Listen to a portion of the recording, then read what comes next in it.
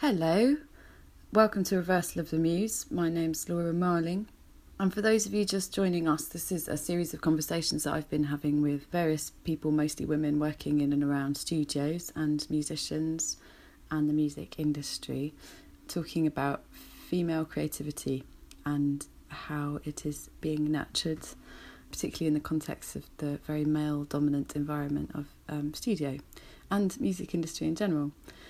So today I'm talking with Shura, and Shura is a London-based musician, and I had heard Shura's music in the last couple of years, and in the last year or so I've got to know her a bit, and she's fantastic. She is around my age and is obviously a very different musician to me. She's just a lovely person and had some interesting things to say about the embodiment of gender and its relation to creativity. And also joining us later on in the podcast is Marika Hackman, who is another phenomenal musician about my age, London-based, and we have a good old natter about her experience of her first album release and how that was received and what some people chose to focus on about Marika. Because when I discovered Marika's music, I was so blown away. Perhaps because she seemed close to my genre, I sort of felt a bit intimidated by her existence in the best possible way. And I was really interested to see how the process of making her album and then having it released and all the stuff that goes around that would be. And I mean, she made an incredible album and she's making another incredible album.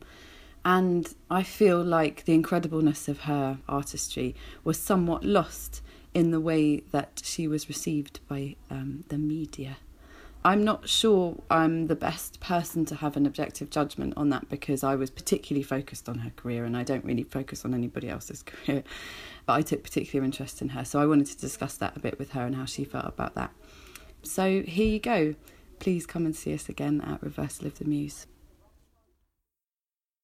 I picked up a guitar when I was 13 and I just used it to facilitate writing songs. It wasn't that I wanted to become a kind of, a virtuoso. Yeah. It was just a means to an end for me. And so I guess I always really wanted to be in a band, but I never found people to be in a band with, and I just realised that, well, if I could wait for the perfect, drummer or whatever it is to turn up, or I could just start doing it myself. And I think I've always been that kind of a person of just not really wanting to ask for help or guidance, of just wanting to pioneer it myself. It's probably also being a control freak. I remember having colouring in books as a child, and Nick, my twin, would always try and colour them in, and if he went kind of a millimetre outside the line, it was just kind of rained hell down on him. So yeah, it was just, I guess I learned because no one else was doing it for me. Right.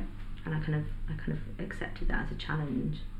Do you think that that's a feminine approach to take the initiative to learn it by yourself? I don't know whether, I mean, it was really interesting when you first kind of mentioned to me the concept of this kind of project, and I was like, it's funny that you should want to talk to me because I feel so unfeminine in a way. I don't feel like a boy either, but I've always sort of been the boy, because I grew up as a twin, and there was two examples of a human being that were easily comparable to one another. Mm-hmm. One was a boy and one was a girl, and the boy was incredibly feminine, and the girl was very, I guess, traditionally masculine. So I've never really felt feminine, but then saying that I guess a lot of women do kind of have a habit of doing stuff themselves because they don't want to necessarily ask for help, because maybe it's seen as like a weakness or something. Yeah. I don't know. Well, I think in that, if I might unpack that quickly, I think what I mean by feminine is not necessarily gendered. Yeah. And I have I have an unusual relationship to femininity, sexuality, gender. I think everybody does if they look hard enough.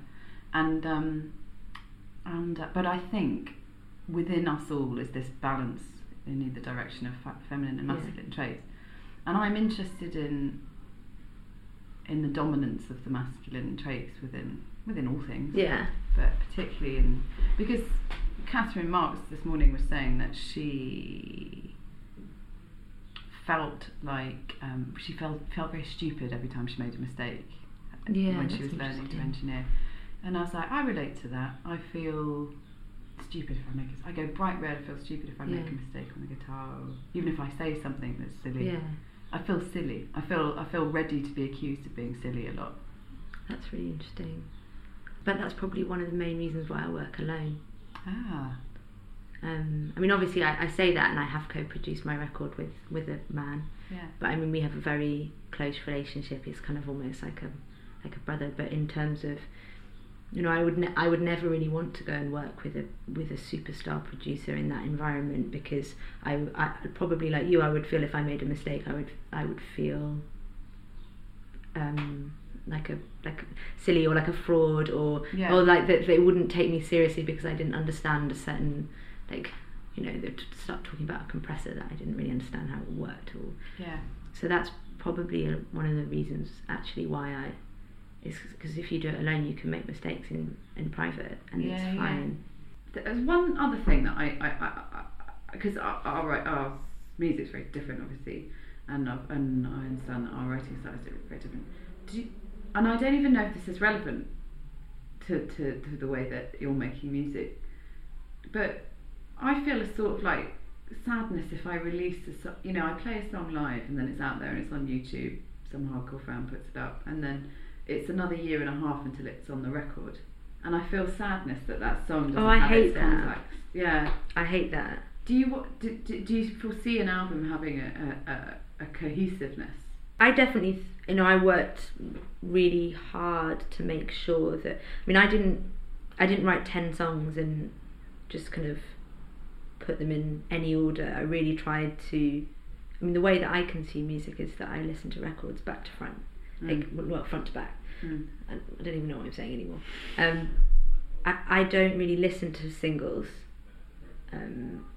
If I like an artist, I will literally buy their record, like generally on vinyl, and I will sit down and I will listen to it from start to finish, and that will probably be if I like it, all I listen to for 2 weeks, 3 weeks, a month, and then maybe I'll move on to something else, and I will dip back in and, on Spotify, whatever it is, listen to kind of my favourites from that record as a whole. But generally I consume it I have a very passionate relationship with that record for a very short time. It's kind of like a fling. I have a fling with a record. Yeah, I know. And kind of overeat and kind of become obsessed by it. So I was very conscious when I was building mine, even though obviously there were chunks of it already out there, to make sure that from start to finish it feels as if that was always the order it should have been in, even though people have sort of been delivered it in a different order.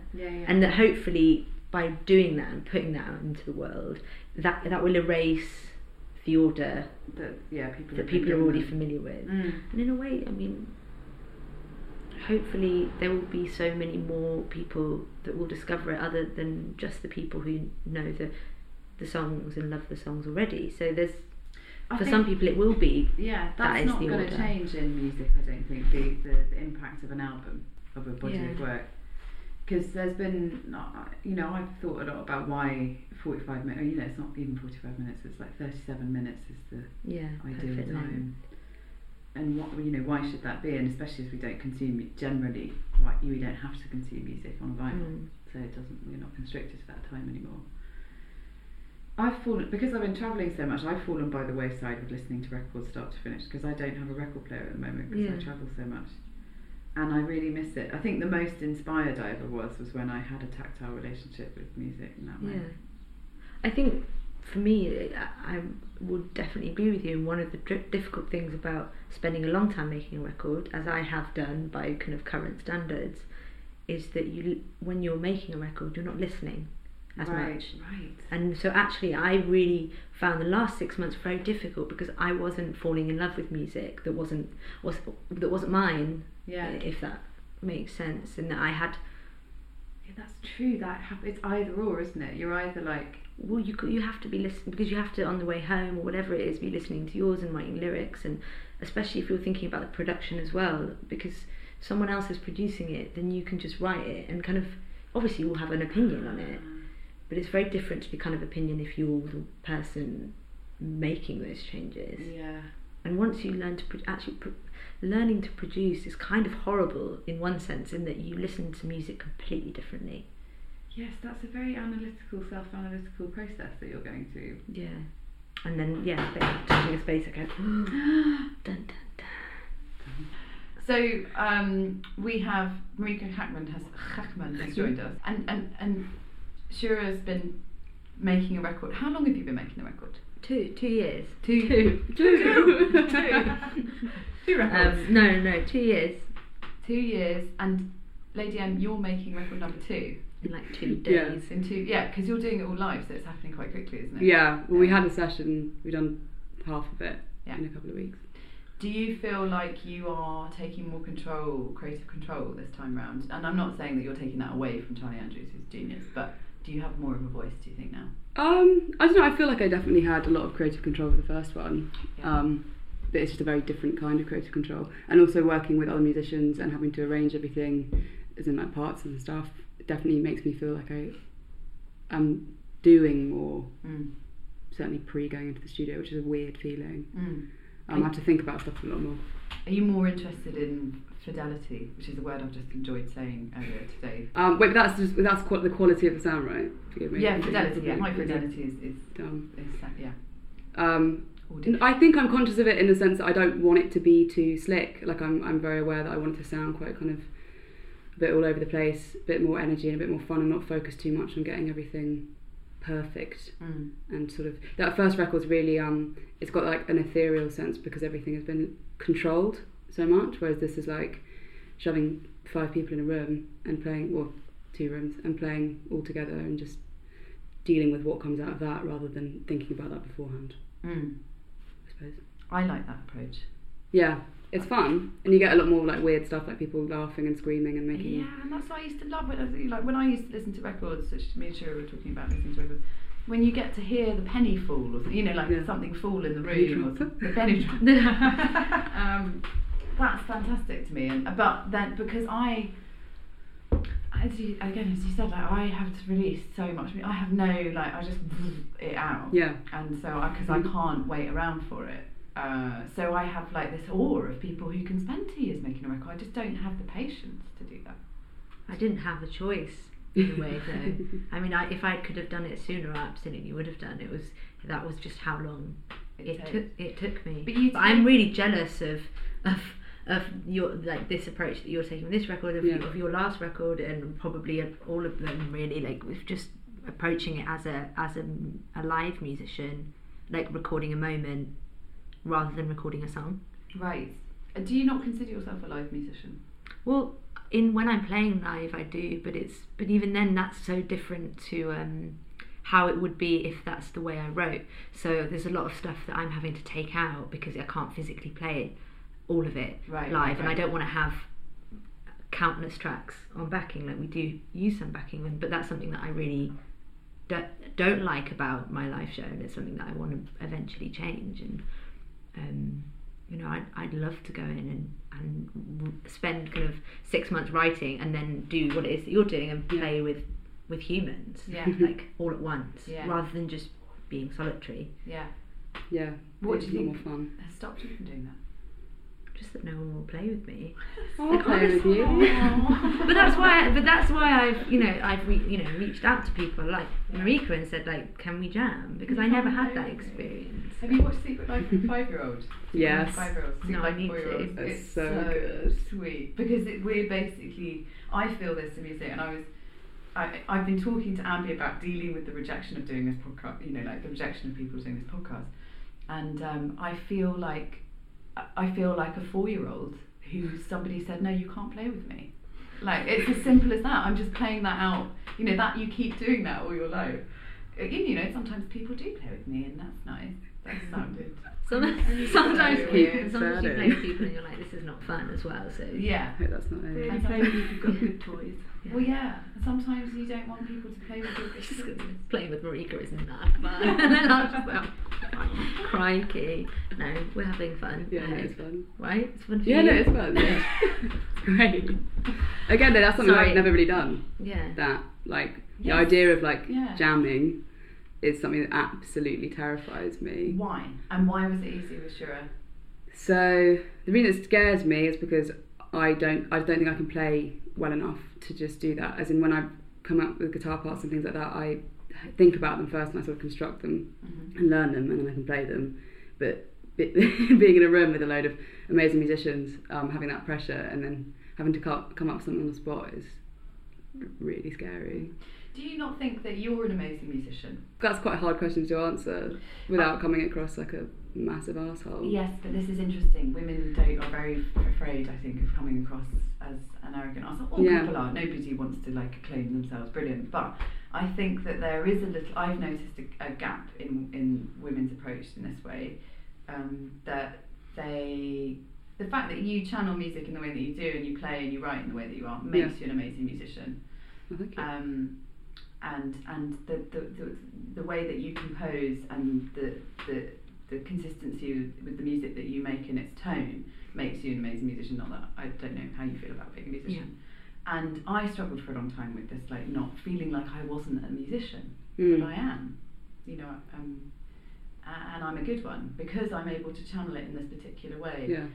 Yeah, I think so. I mean, I think making this last record, and it's all female musicians, who I would say are kind of more able guitarists and things than me, so they've been coming up with lines and throwing them on, and that's been really exciting and given me confidence to start trying things out as well. Yeah, it feels a bit more kind of even. I'm not a singer. I sing because no one else will do it if I don't, right? Because I've written the song, right? So I don't feel like I have an amazing voice. It's just like no one, like my twin brother wasn't in the right register for him, and no one would play with me, and so I discovered a voice.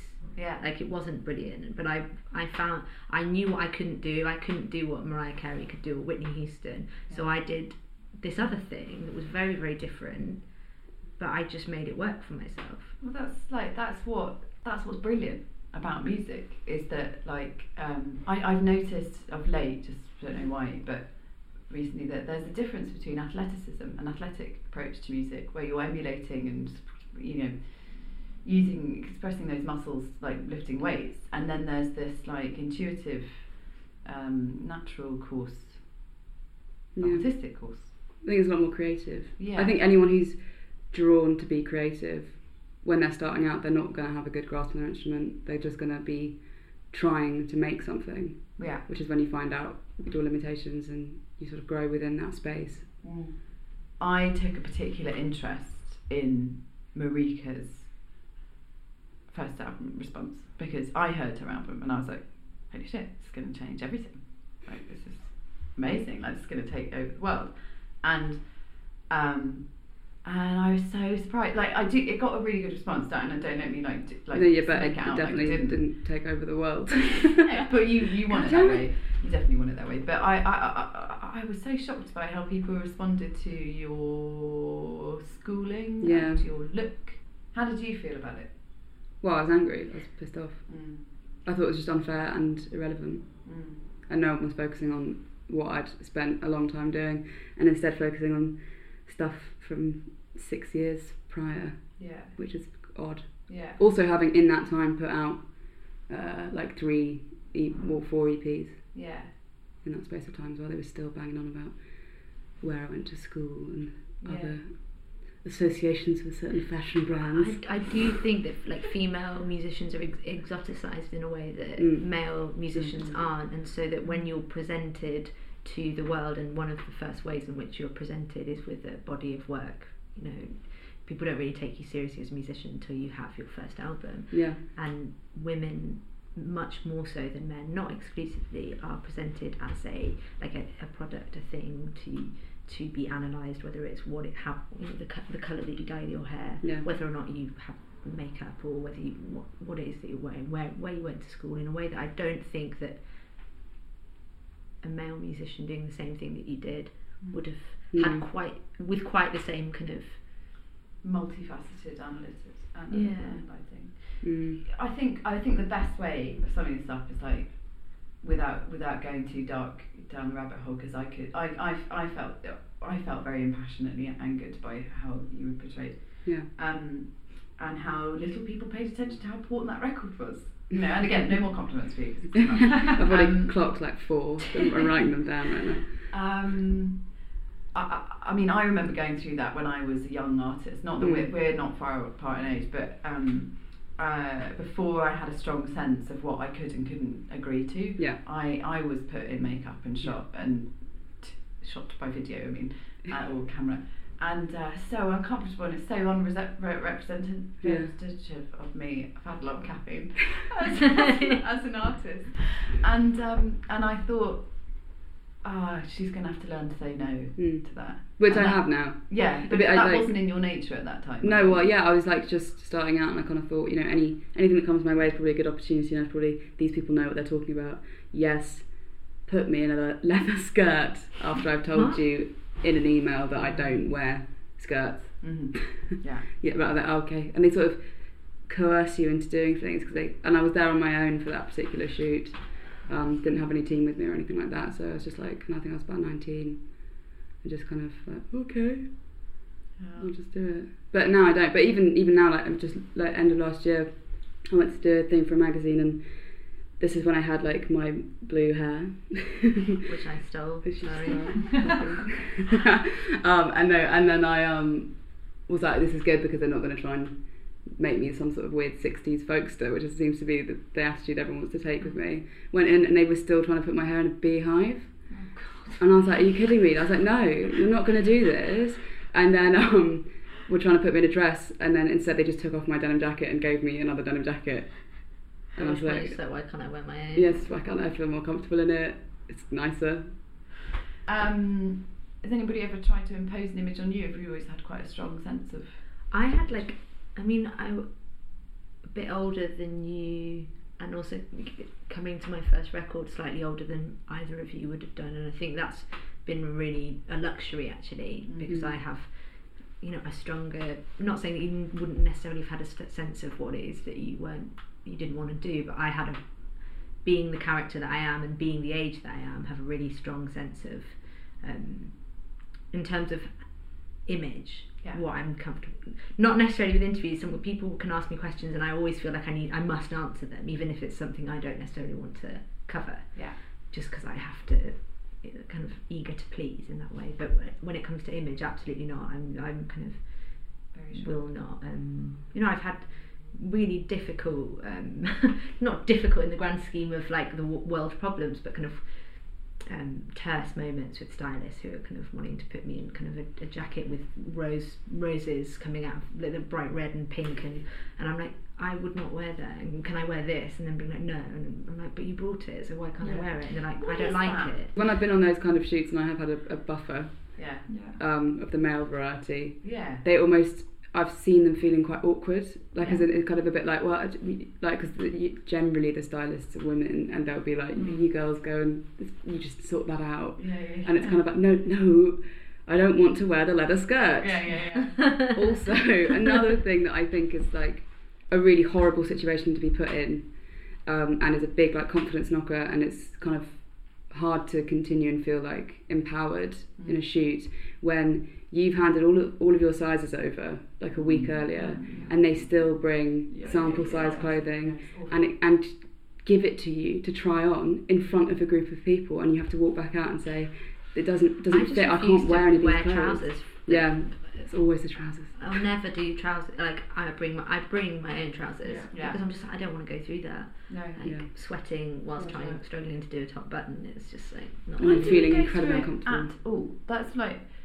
Because the reason I bring this up is because this has interrupted you doing your music. Like to me, this has interrupted you. this kind of conflict that's unnecessary. Why are we doing these? Like, why is it expected of us to do that? You are a product, aren't you? I suppose you don't write music because you think I want to be a product that is sold to people, but you have a, you know, to get into the boring side of it, you have a product manager. When I first met my product manager, I thought we were designing she would design my merch. Honestly, that's what I thought. I was like, we will talk about merch.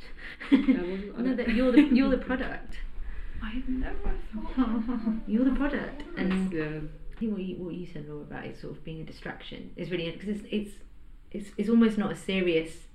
It can disempower you, but it's almost not always that. It's not always as strong as that, but it is. There are so many things that distract you from your process, even if you don't really understand what it is. That is your process. So. Yeah. Well, I think that's pretty good, you guys. Cool. I think we got some good shit there. Great. Anything you want to add? No. Deathly. Yeah. Just had the Thanks for playing with me. I'm speaking. Awkward. Happy. Edit that out. I want a fag. Stuart, thank you so much. No, thanks. It was really nice chatting. Yeah.